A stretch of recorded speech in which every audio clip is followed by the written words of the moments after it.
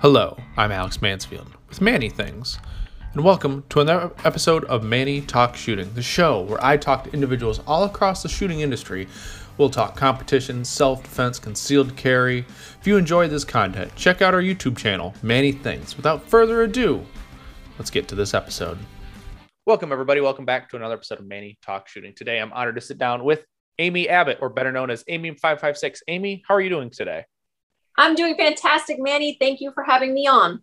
No, thank you for accepting my invite and working with a very odd schedule. So I appreciate that. And thanks for coming on. It'll be fun. Yeah, well, I imagine it's hard for both of us because we have day jobs. None of this supports any of us, I don't think. And we are what seems like a country or two apart. I'm all the way up in Alaska, and I'm not quite sure where you are. I'm on the east. I'm in Michigan, so I'm on Eastern time. So we're about 4 hours apart.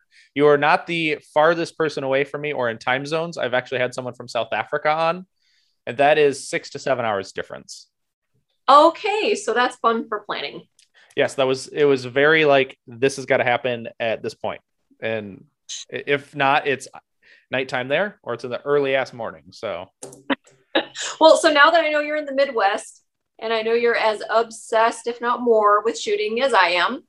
Let's do some winter comparisons. And I understand that for the last maybe 5 years, you guys have actually had some rougher weather than we have up here in Alaska. It's been reasonably temperate the last few years. We've got a lot of snowfall, but it seems like you guys get these snowstorms and just crazy weather patterns that we really haven't seen for a while here. I would agree with that. Typically with Michigan, I get a bunch of lake effect snow. So the cold front hits the lake and it then blows up even worse. So it's not the best, but sometimes we get lucky and it keeps us a little bit warmer than other states in the Midwest. But yeah, we've been getting dumped on, which it's already in the 30s around here as our lows, which I'm not looking forward to. I don't mind the cold, but when it gets really windy and cold, that's where it's like, this is no fun. Same with us. So I live in what is called the Valley, really close to Anchorage. So we're just surrounded by mountain ranges, which makes the wind pretty crazy here. And the weather patterns are just kind of unpredictable. But I would agree with you. When you have wind, you can't use paper targets. You can't really go out and do a heck of a lot of exercise if it's bad. And I just feel like I can take sub-zero weather all day. And I can take snow. I just hate the wind. Yes, agreed. And it doesn't matter how many layers you put on, it'll still find a way and get into your bones. Right. It'll absolutely wreak havoc on any kind of shooting activity you have going on. Mm-hmm. I mean, people still make fun of me. I wear gloves when it's like 40 degrees out. So. Oh, yeah. Me too. Yeah. If you're shooting outside or doing anything, spending a lot of time outside when it's cold, you have to wear gloves or your hands crack. Mm-hmm. Yeah, I would agree. Yeah. So anybody making fun of you isn't spending any good amount of time outside in the breeze. I've been wearing gloves probably since October up here. So do you guys do a fair amount of matches there? Typically our season ends early November. If it's anything past like the second week of November, the holiday, like Thanksgiving, gets in the way. And it just gets too cold and we lose daylight by 5 o'clock. So if your match goes till 2, you're not picked up within an hour. It could be dark by the time you're done. Right. Yeah. Same thing with us. We actually start matches once a week near Anchorage at 7 p.m., but we have really good stadium lighting at our range. So I really prefer to do outdoor matches. I was just talking to a couple of police officers today. They said, man, we need to build more indoor ranges here. And I said, no, indoor ranges are really bad. Being a firearms instructor for, almost 2 decades now, standing in an indoor range for a week at a time, teaching a class, you leave with all kinds of, say hello to my new kid. This is a new animal, or I would not let her jump up on me like this, but she's my new baby. We'll talk about animals.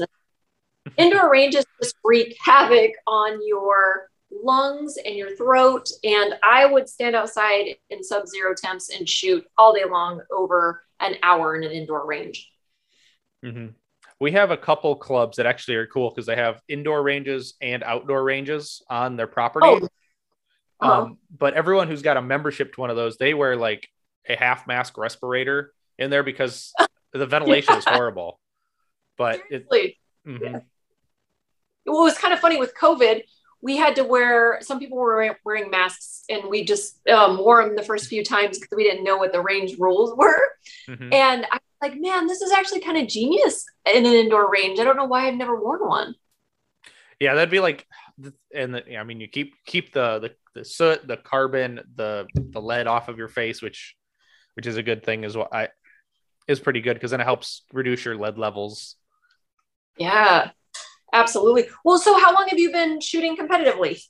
I've been competitively shooting for a little over a year now. I started October of, what year is it? 2020. So October of 2020, I started competing. Right on. So I've been competing since 2017. Prior to that, I had 12 years as a law enforcement instructor. And so now I've been, an LE instructor for about 17 years, but I didn't get good at shooting until I started competing. So competitive shooting has really kind of changed everything for me as an instructor. And I'm sure you're already better in the classification scheme than I am. I never actually did get classified. I think I was D class when I first started, not surprising. I went to a classifier match, came out of it without a classification. I thought the deal was you go there and do 6 stages or classifiers, and then you get classified. Didn't get classified. And now my USPSA membership is expired, but I still love going to the matches. So I'm kind of thinking this winter, I got to renew that, try to get classified somehow. But that's a question that always comes up. People are like, what's your classification level? And, as a serious 3-gunner and a not so serious USPSAer, I have to say, not only am I not classified, but I'm not currently in good standing with the organization as far as membership. Yeah. Which honestly, I say this all the time. It doesn't matter. I would say it doesn't really matter what someone's name or letter next to their name is if they have good information for you and are a reputable source. Like you, for example, are very much more than a competitive shooter. You run 5.56 training lab, you do a bunch of stuff, and you help the community all out more than people of higher classification skills who just don't care to share information. Yeah, well, I have so much respect for anybody who is a master or a grandmaster and they say, I don't teach, I don't want to teach, that's not what I'm good at. I think sometimes people think that if you're really, really good at something like shooting, that you automatically should, that makes you a good teacher or you owe it to the community to teach. I have nothing but respect for somebody that says, I'm not interested in teaching. For me, teaching is a gift that I realized really early in my career with corrections. And I wanted to become good at shooting because I didn't want to see people struggle anymore. I really wanted to help people. So in order for me to do that, I had to put in a ton of years and I had to practice a lot and work on my personal development. Absolutely. And which I like how you said is like, not everyone wants to teach and not everyone is a teacher. Just because someone can do doesn't mean they can teach. Right. And sometimes you just wish the people who can do it, but don't teach, just don't say anything. Or the guys who can't do, don't teach. Just don't teach, guys. Oh, yeah, I absolutely agree. Yeah, you shouldn't teach beyond your level. And for some people, I don't even know if they should be teaching a beginner level, but they're out there teaching, intermediate and advanced. For me, so the classes that I offer, I love teaching beginners. And a lot of people won't because it's not extremely profitable. It's not profitable because you have a low student to instructor ratio. So you can't pack people 20 shoulder to shoulder at $600 a pop.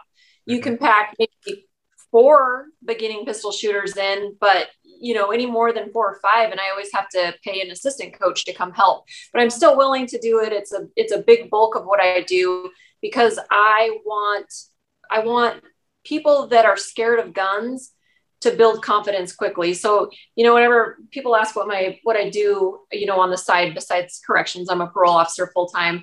And I tell them about my business. I say, well, we build shooters. I don't call myself an instructor.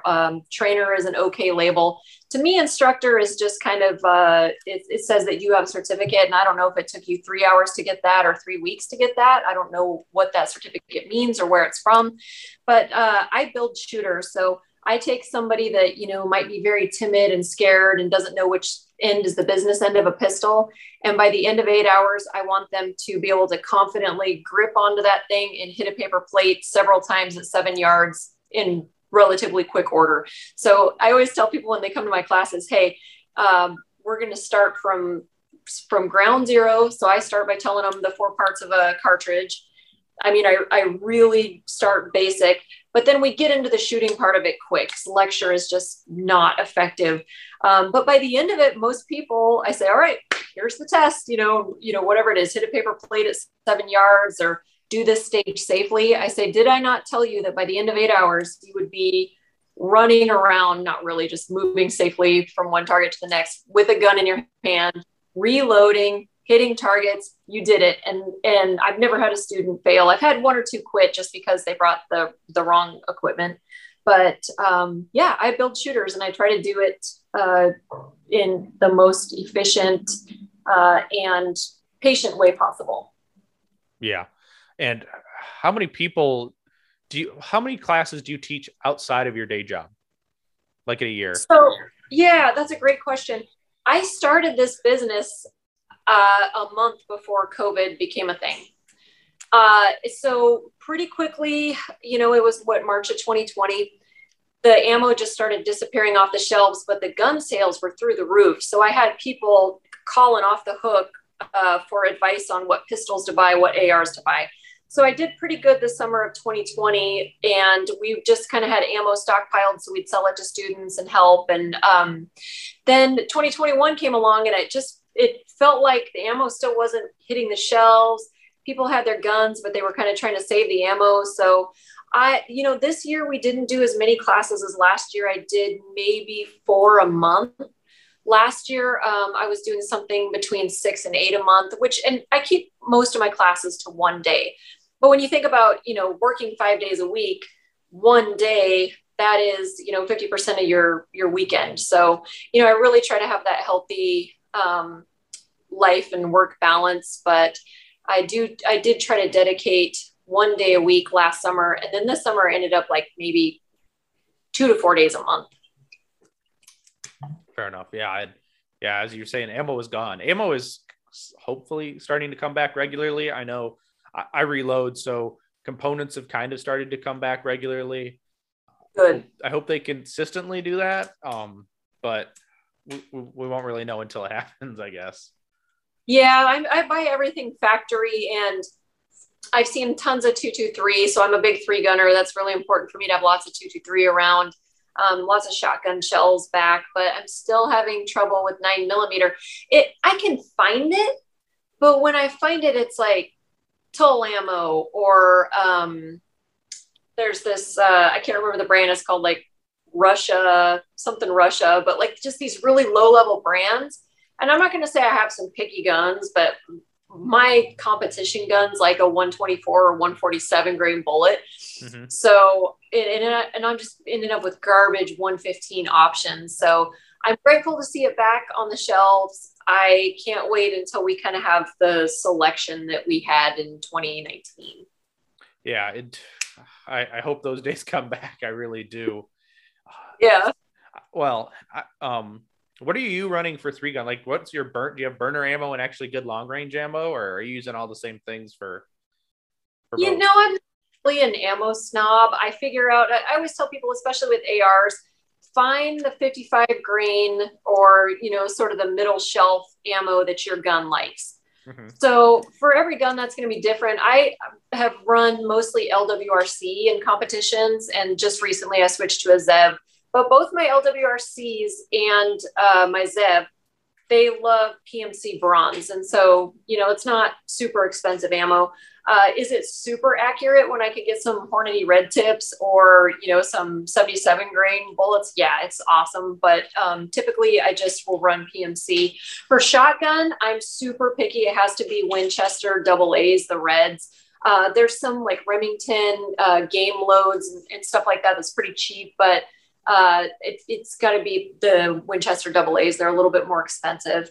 And then for pistol, like I said, if I don't care what it is, but as long as it's 124 or 147, it's pretty reliable. Some of the 115s, I can notice it as a smaller frame shooter.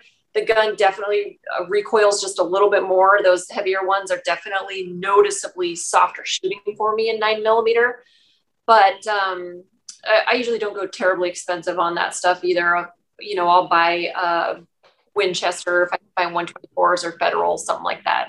But we can't have it shipped to Alaska. So that's the other thing everybody has to understand is I have to buy what's in the box stores. So you can only have ammo transported to Alaska on a ferry. So unless you know somebody that, you know, has goods brought in on a ferry, or you want to go in with somebody to have it shipped, you are at the mercy of the box stores if you're not reloading up here. And I'm not reloading. That I didn't know that. I didn't know that about Alaska. That sucks. Well, I mean, everything's more expensive in Alaska, probably because of you know, having to deal with bull crap like that. Oh yeah. Everything's a trade-off though, right? Like I lived out of state for 4 years while I was going to school, and I lived in a great state, a really free state. I lived down in Arizona, and I loved it at first. I loved the weather. I loved that you could drive anywhere in 4 hours. You know, you could be in Vegas, you could be in California. But what really started to wear on me at the end of that 4 years is that every time I wanted to go camping or hiking, you either had to have a permit to go camping or the campground was all filled up. When I went hiking, there was just water bottles littered all over the trails and everything was just so crowded. And I thought, you know, for everything that we deal with in Alaska, the high prices, the difficulty in traveling in and out, so a lack of freedom, we gain so much freedom in movement, in land that we're able to just go use without having to get a permit or ask anybody. And, you know, I'll never leave Alaska for that reason. And every time, you know, something comes up like the ammo issue we just talked about, or cold, or, you know, how expensive things are, I always think the trade-off is near absolute freedom up here. And especially with the gun rights stuff, as I've gotten more into the gun rights, we have open carry. It's just very, very free up here. It's a great place to live. Mm-hmm. Well, especially you live near Anchorage, so you're not like out in the BFE of nowhere. Truly, I mean, you're somewhat close to civilization. Oh man, so for work, I cover a huge, huge part of the state. Like, I don't know, a site bigger than Texas is my area of responsibility. And so I have to go do probation and parole visits in villages and really rural places. And I'm telling you, if you forgot to pack a cell phone charger or a toothbrush or something that you really need, you ain't going to find it out there. So I'm very appreciative of the fact that I live where I can drive to Taco Bell if I want to. That's the part of Alaska I'm happy to live in. The first you get, well, yeah, you don't have to, you can go get your easy commodities. That's right. I've never met somebody so happy to have Taco Bell. Oh man, if you go to rural Alaska, like, well, not even rural Alaska, there's some great towns that are accessible only by plane. Cordova, Alaska is one of those places that you should visit, but you've got to fly there. And as much fun as I would have there, you know, we'd go look at the glaciers, and, you know, we'd go look at the harbor and see cool animals and, you know, do all kinds of fun stuff while I was there. I'd get on that plane, and the first thing I would do when I got back to Anchorage is go to the freaking drive-through. It's just there's something about not having fast food that makes me want it even more. Can't do it. It's interesting. I like that. Oh. Creature comforts, right? Absolutely, yeah. Now, what really made you, in the beginning, start designing and coming up with all of your drills that you've made? Well, so it seems kind of played out at this point, but I started Instagram about 4 years ago. And one thing I noticed right away is people had some printout drills from pretty awesome companies that were putting them for free on their websites. But a lot of times people would just go to the range and they'd post about, you know, their group size or, you know, I tested this rifle, I did this or that. But it was pretty apparent to me that people didn't have very good ideas for when they got to the range. I saw just kind of a lot of aimless posts and, the same kind of stuff. Like the big thing when I got on Instagram was the sub-second draw, right? Mm-hmm. And people weren't even really specifying a distance. I assumed it was 7 yards, which it probably is a good measurable distance for something like that. But I wanted to just, as an instructor, give not only law enforcement, but civilians sort of a roadmap of what to do when they went to the range. So I just started posting things like really simple things like a fail to stop drill. This is, kind of a standard. And I would get the standards from either police qualifications or watching competitive shooters. And one thing that I noticed right away, because I was new to competitive shooting, I'd been in law enforcement training for a long time, but I noticed the disparity between competition shooting standards, like just how fast the limits were, how high the ceiling was, and law enforcement standards. And understandably, I mean, what have you got to lose going fast and missing in competition versus the absolute need to be accurate law enforcement training? Mm-hmm. But I found that really interesting. And so I started making drills kind of based on competitive shooting times and law enforcement times. So like some of the law enforcement times would be, what I would call passing mm-hmm. on my drill. And then like really fast competitive shooter times would be the expert. And then people really liked that. They would get a time and they'd go, wow, I'm not passing or meeting a very basic standard, or damn, compared to everybody else, it looks like I'm an expert in this. So I found that people very much wanted specific directions on what to do. They wanted drill directions, number one. And number two, they wanted some standard to measure themselves against when they went to the range. Fair enough. And it's fun to see people post up your drills and you see different ones and, you kind of compare yourself nationally against other people and see how you're doing.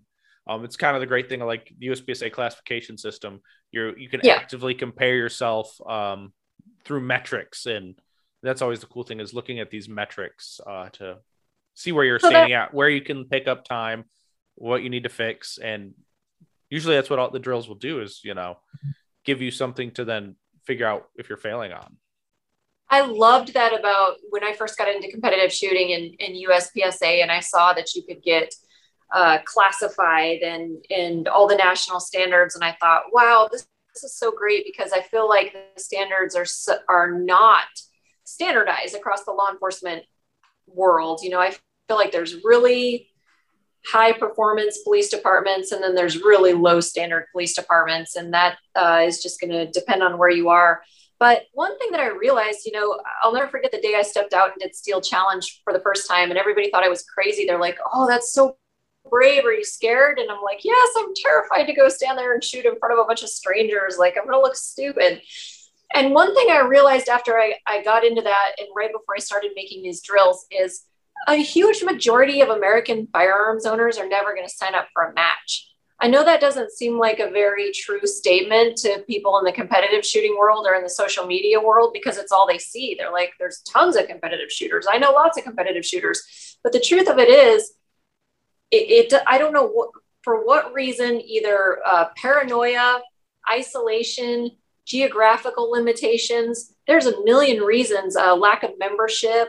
There's a million reasons why people will never step into the competitive shooting world. So I really wanted to reach all of the gun owners who just go to their backyard or go to a gravel pit and develop standards that they could go and use.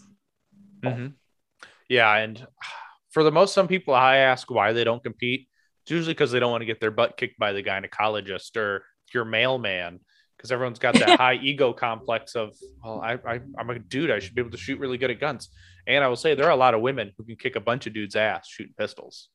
Oh, for sure. Yeah. It's so humbling. Yeah. It's funny that you say that, because as I train more and more civilians in my local area, their spouses will look at, the videos from class, or they'll look at my videos and they'll say, hey, my husband wants to come, or hey, my wife wants to come to the next class. Like there is something about like, I don't want my wife to be a better shooter than me, or I don't want my husband to be a better shooter than me. Like it's kind of funny if you start to get this idea that everybody's better than you, but you love guns, you're just going to like isolate more and more and only want to go when nobody's watching. And that's fine. I support that 100%. It's just, if you're going to go to the range by yourself, get better. Start recording your times at specific distances and specific drills. Have some measure of where you were at the beginning of the year and where, you want to go. Mm-hmm. Yeah. And the easiest way is, it's not cheap, but go get a timer. Like, everyone thinks that it's like, well, I mean, you could use your phone. I tried that in the very beginning, and then it's hard. Yeah. Well, especially if you want to video, say like you're in dry fire, you want to video your dry fire, but you got to use the timer on your phone. Yes. It's just go spend the $100 and some odd $20 and go buy a timer. I agree. I've been coaching so many law enforcement officers this year, sort of one-on-one coaching for people that are struggling. And that's been, the most rewarding part of getting into competitive shooting is getting into a place where I can be very helpful, very effective, and see very quick results in people that carry a gun as a condition of employment. So that's where I get my greatest joy is one-on-one coaching with LE officers and watching them get better. And a few of them lately, I've actually, we'll be running a qualification. And so I'll run them through the drill, and then I hand them the timer and I said, all right, you're going to run me through. And they're like, whoa, how does the timer work? And I'm like, say, stand by, give it a second, push the button. And then making them run it demystifies the box so much that I can just see it in their face. They're like, oh, it's not a scary thing. It's you pushing a button. And I'm like, yeah, it's just, and then I encourage them all to go buy them. Cause like you said, part of my remote coaching, I coach officers that live like way out in Western Alaska that like I can't meet up with to live fire more than a few times a year. So we'll do video coaching a couple times a week. And I just watch them grow. And I always tell them to get a timer. Like, you have to get a timer because of exactly what you said. You have to film yourself when I'm not there, and you have to catch if you're leaning back or both hands aren't moving together or something that I don't want you paving into your brain. You've got to get a timer. So I'm usually successful in convincing them to buy that in a couple of dummy rounds. Yeah. And it's good to see people take that step and actually go get the equipment. And yeah. But what was I gonna say? Now I'm lost my thought. I totally lost what I was gonna say now. Damn it. Oh no. Well, I was going to talk about 3-gun a little bit before we get too far. So that's kind of how I started. Like, I wasn't a big US player. I started in 3-gun. And I love 3-gun because pistol shooting's hard, right? That's where I spend my time and money. I think that's where we spend all of our time and money. But 3-gun is such a beautiful thing because it goes to the very core of, I believe that firearms owners should be able to pick up any basic platform. And by basic platform, I mean an AK or an AR type rifle, right? Shotgun and a pistol. So, those 4 basic things, I believe they should be able to pick that up and hit a target at 10 yards, or at least be able to manipulate the safety and make a shot, because you never know, you could be out hunting with somebody, they fall in the river, you got their freaking rifle and their shotgun.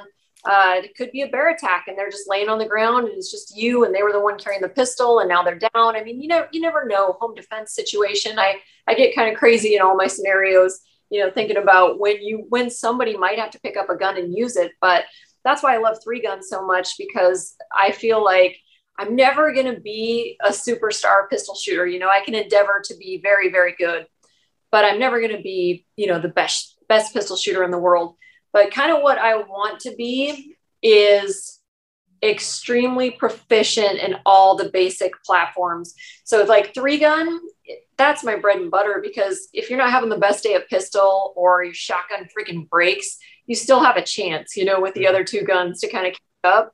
And just switching platforms like that constantly, it just keeps you really, really sharp, and it's super fun. And it's kind of sucks to watch it. Like, I've talked to people that say, it's dying out. People don't like to use shotguns anymore. It's dying out. But I'm very much, hoping to grow it a little more, at least locally, and hoping that all the 3-gunners reach out and try to grow it locally, because I see USPSA really, really growing nationwide, and 3-guns just kind of, I'm not going to say it's dead, but it's dying.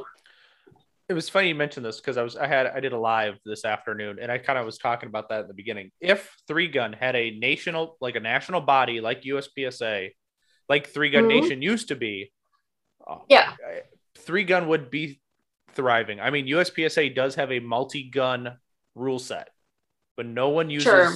USPSA multi-gun rule set because it's not very friendly to three gunners and how for example, the ELS belt, right? You can just take holster, mag pouches off and everything. But Sure. USPSA format, you can't take your pistol that's unloaded in the remain it in the holster and remove it from the ELS. Oh, You sure. have, Yeah. you have to go to the safe table to then remove that holster in USPSA Right. format. But Yeah. and it seems like three gun is regional. Like there's different, and then depending on the range you're at, there's extra rules or no rules about Sure. it. But if we had a governing body of three gun, I think it would come back because it is. I like multi gun formats.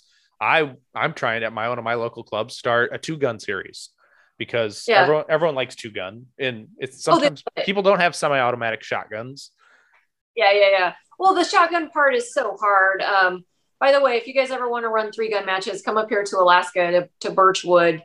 The guys that organize that are just awesome. Like I won't say they definitely are very knowledgeable about the rules of both the USPSA and multi-gun, but they're super brave and they have the coolest. They think of really cool outside the box stages. So if you ever can come up to Alaska and catch them, we only do them once a month near Anchorage, so we only get like maybe 4 or 5 a year. We do a state championship usually in August or September. That is a flipping blast. I'm going to try to get more people up here for it this year because they do such a good job with it. But yeah, I agree. I don't know much about the history or multi-gun nation. I got into 3-gun after all of that, but nothing is more fun. I agree that the shotgun is a real limitation. So, people trying to get into it. I think one thing, I think the main thing is people don't like shotguns. Shotguns are big, dumb guns that do big, dumb things and they hurt. If you don't know, to use the right load. So like I use low recoil slugs and people are like, we had a whole slug stage last year at state. People are like, oh man, didn't that beat you up? And I'm like, no, dude, they're low recoil slugs. They're 1 ounce. They're nothing here. It's like shooting a 22 try. And they're like, oh, that's cool. Like, I didn't even know that was an option. Or, as far as shells go, like I'll use an 1180 or 1200. Guys are out there using 1300s or Prairie Storms or whatever, but not me, once you find a good shotgun and then you find ammo that you can handle, it's a flipping blast. Mm-hmm. I would agree. I'm working on building my 3-gun shotgun. Right now I have a Mossberg 930. It's got a cantilever barrel on it. So as soon as I swap the barrel and I can put an extension on the tube, I'll be okay. But that's the only limiter right now. Briley Manufacturing, Briley. If you haven't looked yet, that's where I got the tube for my Breda, which took the same tube as a Benelli. And then I just recently got that in Tactical 1301. Oh, the shotgun of my dreams. But right now it only holds 5. So I don't really want to put a tube on it though. It's like a tactical shotgun. It's like my tactical shotgun dream. I kind of want to keep it for home defense, but I kind of also want to take it and show it off at 3-gun. So I don't know what to do. Yeah. And no one wants to have 5 rounds in the shotgun. I mean, that just sounds like that's a lot of quad loading. Oh my gosh. I know. Yeah. So yeah, I'm stuck with my 4-foot long Breda shotgun. I look like I'm wielding a damn 2x4, but that thing is an awesome duck hunting gun. I use my 3-gun shotgun for duck hunting.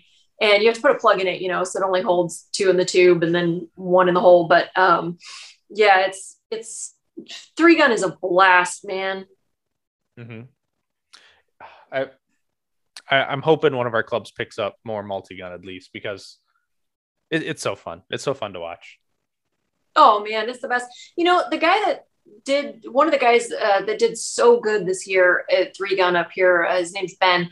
He used a Remington 870 and he was an open because he put a dot on it, but he was freaking killing us with that pump shotgun. Like people had Vepers and, 10 round tubes. And this guy was out there with a pump shotgun straight killing it. So I would just say for anybody listening that's interested in 3-gun, if you've got an 870 or something like that, don't let that limit you. Just get really good at it and come in and beat everybody like Ben did this year. Mm-hmm. And you didn't do too bad as well. I had to practice score stock you, so you didn't do too bad on the 3-gun championships. You were in the top. Looking at it, let me see if I can pull it up right now. You're at least in the top 20 for sure. Or did or something. Like limited's the biggest, and so I think I was like fourth or fifth for limited, but I don't remember exactly. I had the longest stage of the match. I did really poorly. Okay, I'm not making excuses here, but there was this awesome stage that was probably like took 2.5 rifle mags, right? And there was these targets I was calling layer cake targets, and they literally took 5 turtle targets, and they had like maybe an inch of brown, and then it was like white in between brown and they put this thing at 40 yards, right? So it was like, do I get down in the freaking dirt and get these hits? And then the people that really ended up doing really good at that stage, I fucking took, sorry about my language, you can cut that out if you want to leave. Okay. I took some no shoots on that stage, those awesome layer cake targets. And then later people were like, I didn't even try to hit those. I just took the mics. And I was like, oh, that's not a bad deal, because if you miss, what is it, -5? And then if you hit a no shoot, 3-gun penalty, you're toast. I took so many penalties on that stage, but I freaking shredded a few of the shotgun stages. We had this awesome stage. Like I said, the guys up here are just so awesome at designing them. We had this jungle run stage. We had one where you like ran up the side of a gravel pit. Like it was seriously like an 1/8 of a mile run up to like really far rifle targets. So like we were breathing super hard after the hike. I thought it was just kind of realistic and kind of awesome. But yeah, that was multi-guns where I have a chance to shine. USPSA, there ain't nothing shining on that. I might have a stage, I won't call it a stage win. I'll call it like a top 3 or 4 once in a while. And then I'm like, man, I did good in one stage tonight. But I keep going to USPSA because I like to get my ass kicked. I really do love the struggle of it. And I love coming back with all kinds of stuff to work on. And there's something about the struggle of it and just getting beat down that I keep coming back for. Are you still shooting 40 in USPSA, or are you sticking with 9? So I actually never did shoot 40. I shoot 40 at work. And I did buy a Smith & Wesson 5-inch 40 because I wanted to go major. But the other thing is I was starting to get more and more into optics, into red dots this year. And once I found out that there was no major, so I didn't even know this. I didn't know that there was no major in carry optics. So I was like, okay, I got this gun that I wanted to put an optic on and then go and shoot major. And so I'm like, well, you know what? I'm just I'll stick with the 9mm. But so I ended up selling that gun and not shooting major. So limited minor, and you know more about USPSA than I do, but from what I'm told, you're not going to get too far in limited minor if you're just kind of an average shooter. You need to do something a little more off the beaten path, like production. And I just honestly haven't looked into it. Yeah, unless you're Les Kiss-Martoni, who shoots limited minor with a Beretta from Appendix and is a fucking gangster.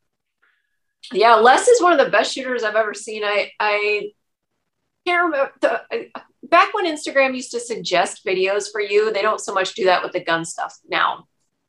Les popped up in one of my videos you might like, and he does a lot of indoor range stuff, and I was just blown away. I had no idea he's using a DASA gun to freaking shred like this. Everybody else was using a STI or, some really super fancy striker fired gun. And he just shredded. Like I loved watching him shoot. His reloads were insane. And he's actually the one that got me into Berettas and told me to check out Langdon Tactical. And I ended up getting a Beretta 92. And I took it apart on Christmas Day, the year I had it. And I compare it to like the highest level Star Wars Lego set you could find. There's like 999 pieces and springs on the table. And I was like, what the fuck did I just do? A Glock has 35 parts, including the 4 parts that are on the magazine. What did I do? And so Ernest Langdon has a phenomenal video on how to disassemble and reassemble it. So I was able to put it back together. But yeah, I got to credit Les with getting me into Berettas. And he doesn't take the easy path to being a GM for sure. Mm-hmm.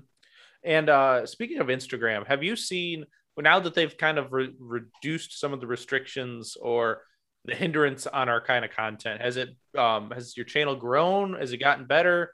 Have you been, or is it kind of still like it gets there, but you're getting restricted? Well, I haven't noticed any restrictions. I always think it's so funny when people post like screenshot, I was restricted, or it said I posted something. Like everyone's such a victim and they have such conspiracy theories. Like for a long time, they were posting, the algorithms are really keeping my page from growing. It's the algorithms. And it's like, have you seen your content? It is not useful. Mm-hmm. Your content's like, look at your content. Are you helping anybody? Is anybody getting anything out of your page? Or are you just expecting that you should have all these followers because you posted a picture of a Glock next to a donut? That's not useful to anybody. No offense to anybody else. I love a good donut Glock picture, but who is that helping? Right. So I've never noticed that I've been restricted. I haven't noticed. I mean, I don't know about account growth. I hardly ever notice that anymore because it just really doesn't happen unless some company or some big shooter reposts, and so I to kind of stay steady at a number. I'm really grateful for everybody that I'm connected with, but I'm just saying it's just kind of been steady for a long time. So no real increase there. But I have noticed an increase in shooting videos recommended to me, which makes me happy. I also don't want to go back to the day I started Instagram. How long have you been on Instagram? About 2-3 years now. 2 or 3 years. Okay. So I think I started 4 or 5 years ago, and I almost got off right away because they were force feeding you all of these just ridiculous, like the same clowns that have 250,000 followers, just posting clown stuff all day. And it was like, you'd have to block them just so you weren't getting constantly the same moron that had 300,000 followers. And then they were really forcing a lot of the gun bunny stuff, a lot of the nude pictures, all that stuff. So Instagram was just kind of a place where I was like, man, these, 20 really popular people must control everything and nothing else matters. And so I did like it when they stopped with the gun things, stuff you might like, because I was like, man, now all I have to see in my feed is the people that I want to follow. So that was a relief. So now that it's coming back a little bit, it's kind of nice that I'm getting suggested videos, but I don't ever want it to get back to that force feeding garbage culture that it was started.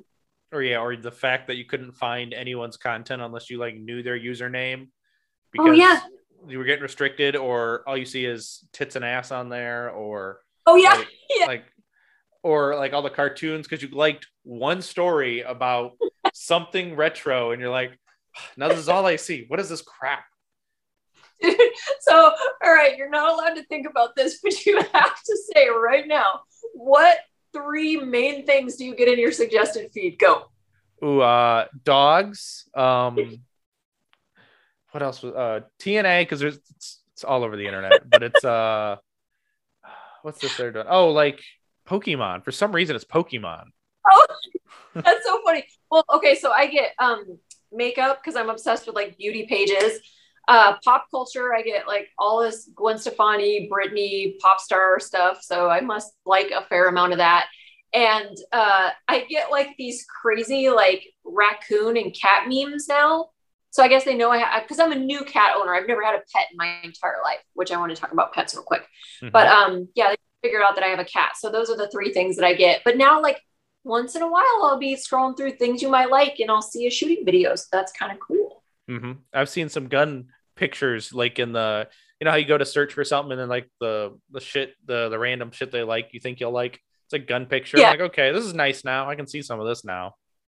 Yeah, it is cool when you actually like, I'll see a freaking hilarious video or meme or, Simpsons or Family Guy or something that kind of like really cheers me up. But that's the thing, when they started doing stories a couple of years ago, people just kind of didn't know what to do with it. But I've really tried to keep it positive. I'm sure you follow a lot of the same gun pages as I do, but there's something about this culture that it's overwhelmingly like negative and dark. And I think as gun owners, we have to be pretty defensive, constantly. We have to post stuff and draw a line in the sand when legislation is being introduced that we don't like, but it gets really sort of nasty and negative.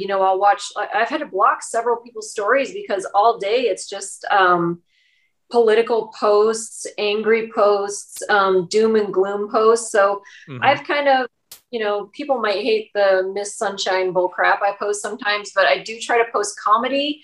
I do try to post a little bit of like kind of light life advice, like, hey, I'm working out this number, and I don't like force it down people's throats, but I'm doing this new workout challenge, or I'm reading this book, or, I saw this post that kind of like cheered me up. I want people to look at my story and kind of get a break from all the doom and gloom. I just want to offer a little bit of cheer and brightness into what is otherwise kind of a pessimistic community sometimes. Mm-hmm.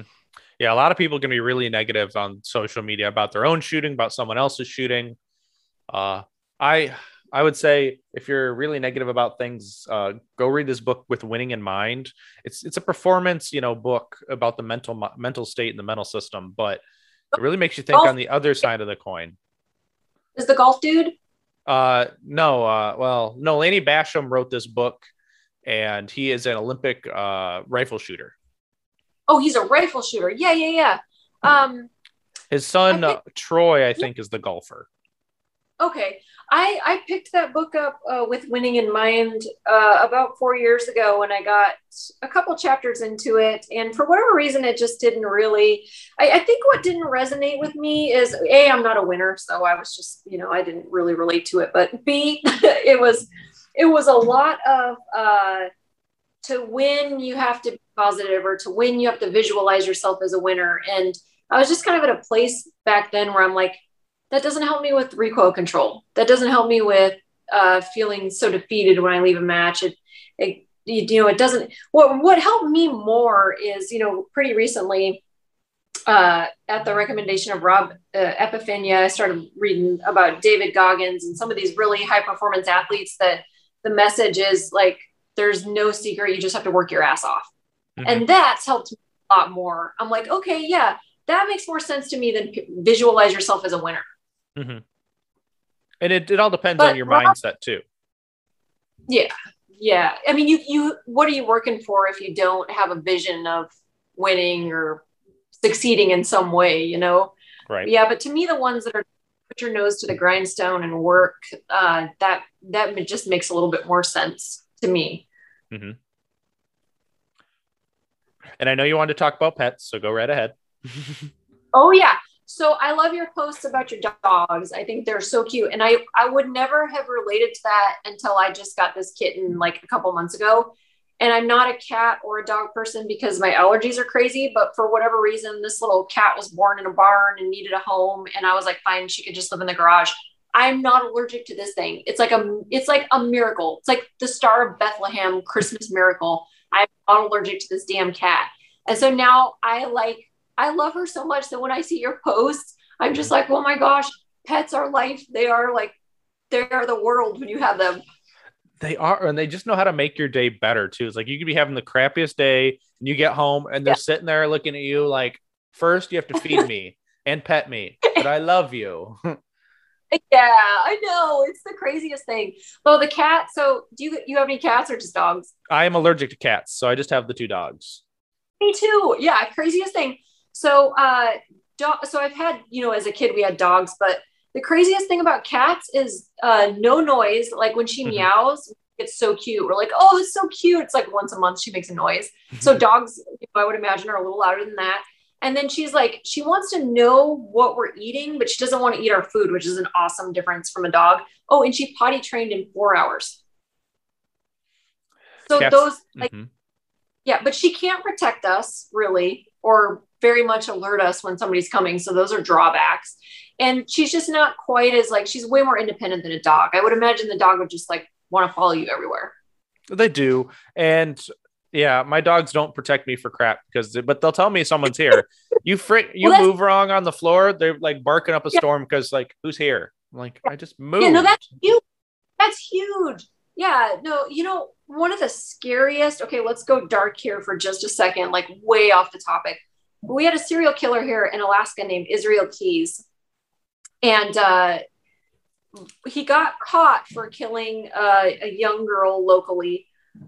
And when he was in custody, it turned out that he was flying all over the United States and killing in separate instances, which was really quite brilliant because he wasn't just sticking to one location. So he was going in and out of these towns, killing and leaving. And one of the stories is just chilling. So you guys have to look this up on Wikipedia, but he flew over to, I think it was Connecticut, which is other side of the country from Alaska. He decided, I want to kill. So I'm going to find a house. It has to be ranch style, 1 story. It can't have any dogs was one of his criteria. And it can't have any kids. I'll kill anybody else. I'll stalk this house for a couple of days. And so what he did is these people went to sleep. It was a couple, that were, I want to say they were like maybe in their 50s sleeping, and he snuck into their house so quietly and he wanted to attack them. I can't remember what the term he used, but he wanted them to be shocked. He wanted to be standing at the foot of their bed with a gun when they woke up, and he was successful. So they woke up to this guy standing over him, and, you know, he tied him up, kidnapped him, took him to another location and murdered him. And it was just so chilling reading that story, because I was like, that's so creepy. Like, if they would have even had a dog, because what can any of us do? Like, we're all so good with these skills that we have, you know, like nobody better break in here, you know, they don't stand a chance. But when someone gets the drop on you, when you got 0 chance to respond, what can you do? So I think that dogs are so valuable in that respect, like alerting you, that's everything. Mm-hmm. Absolutely. And they just make cute companions 90% of the time. Yeah. Yeah. Now, Amy, we're getting near our time, but is there anyone that you want to shout out or give thanks to for supporting you throughout this, in your journey through firearms instruction? Oh, you know, so many people, people with pages that you could actually find on social media and Instagram would be Rob Epifania, Epifania. Does that sound right? So it's pretty close. Epi, like EpiPen, and then Fania. Mm-hmm. Yeah. So go find Rob. Velox Training Group, Nick over there, VELOX. He's helped me quite a bit along the way. Yeah, you know, there's just been so many mentors over the years that have come and go. And then there's, you know, tons of companies, but, you know, more than anything, it's just been really helpful for people to reach out and say when something doesn't look right, like, that was a really shitty reload. That was really slow. Your sport hand's getting lazy. You need to work on your movement. I've got a weightlifting coach now, Kelly Rongo, KELLIERONGO, and she does a lot of the police training and workouts for Effective Fitness. So it's a police posts page, but basically she has helped me for the last year remotely get some muscle. So I don't shuffle around the stages like an old man anymore. I actually have some explosive movement and run. So yeah, Kelly's been a big help, but yeah, no, I just appreciated being part of this community and meeting people like you that, you know, I would have never known you if it wasn't for social media. So I say we all, you know, do our best to pull in 5 to 10 people a year into the shooting community locally, and just keep supporting each other in any way we can, because it's an awesome community. And the shooting sports need to grow for sure. Gun ownership needs to grow, and competent gun handlers and shooters. We can never have too many of those. Never have too many good guys that know what they're doing with the gun in their hands. So I appreciate this opportunity. Thank you for giving me a platform here. And yeah, I'll be sure to share it whenever you publish it. Yeah, and I couldn't agree more with that statement. I mean, we always need to bolster our community, bolster our rights, and bolster our efficiency with a firearm. And no, thank you, Amy. Thank you for coming on and letting me talk with you for a little bit this evening. And honestly, it was a blast. And we'll find this wherever they can. But guys, remember, get out and do the things, and I'll catch you on the next one. Bye.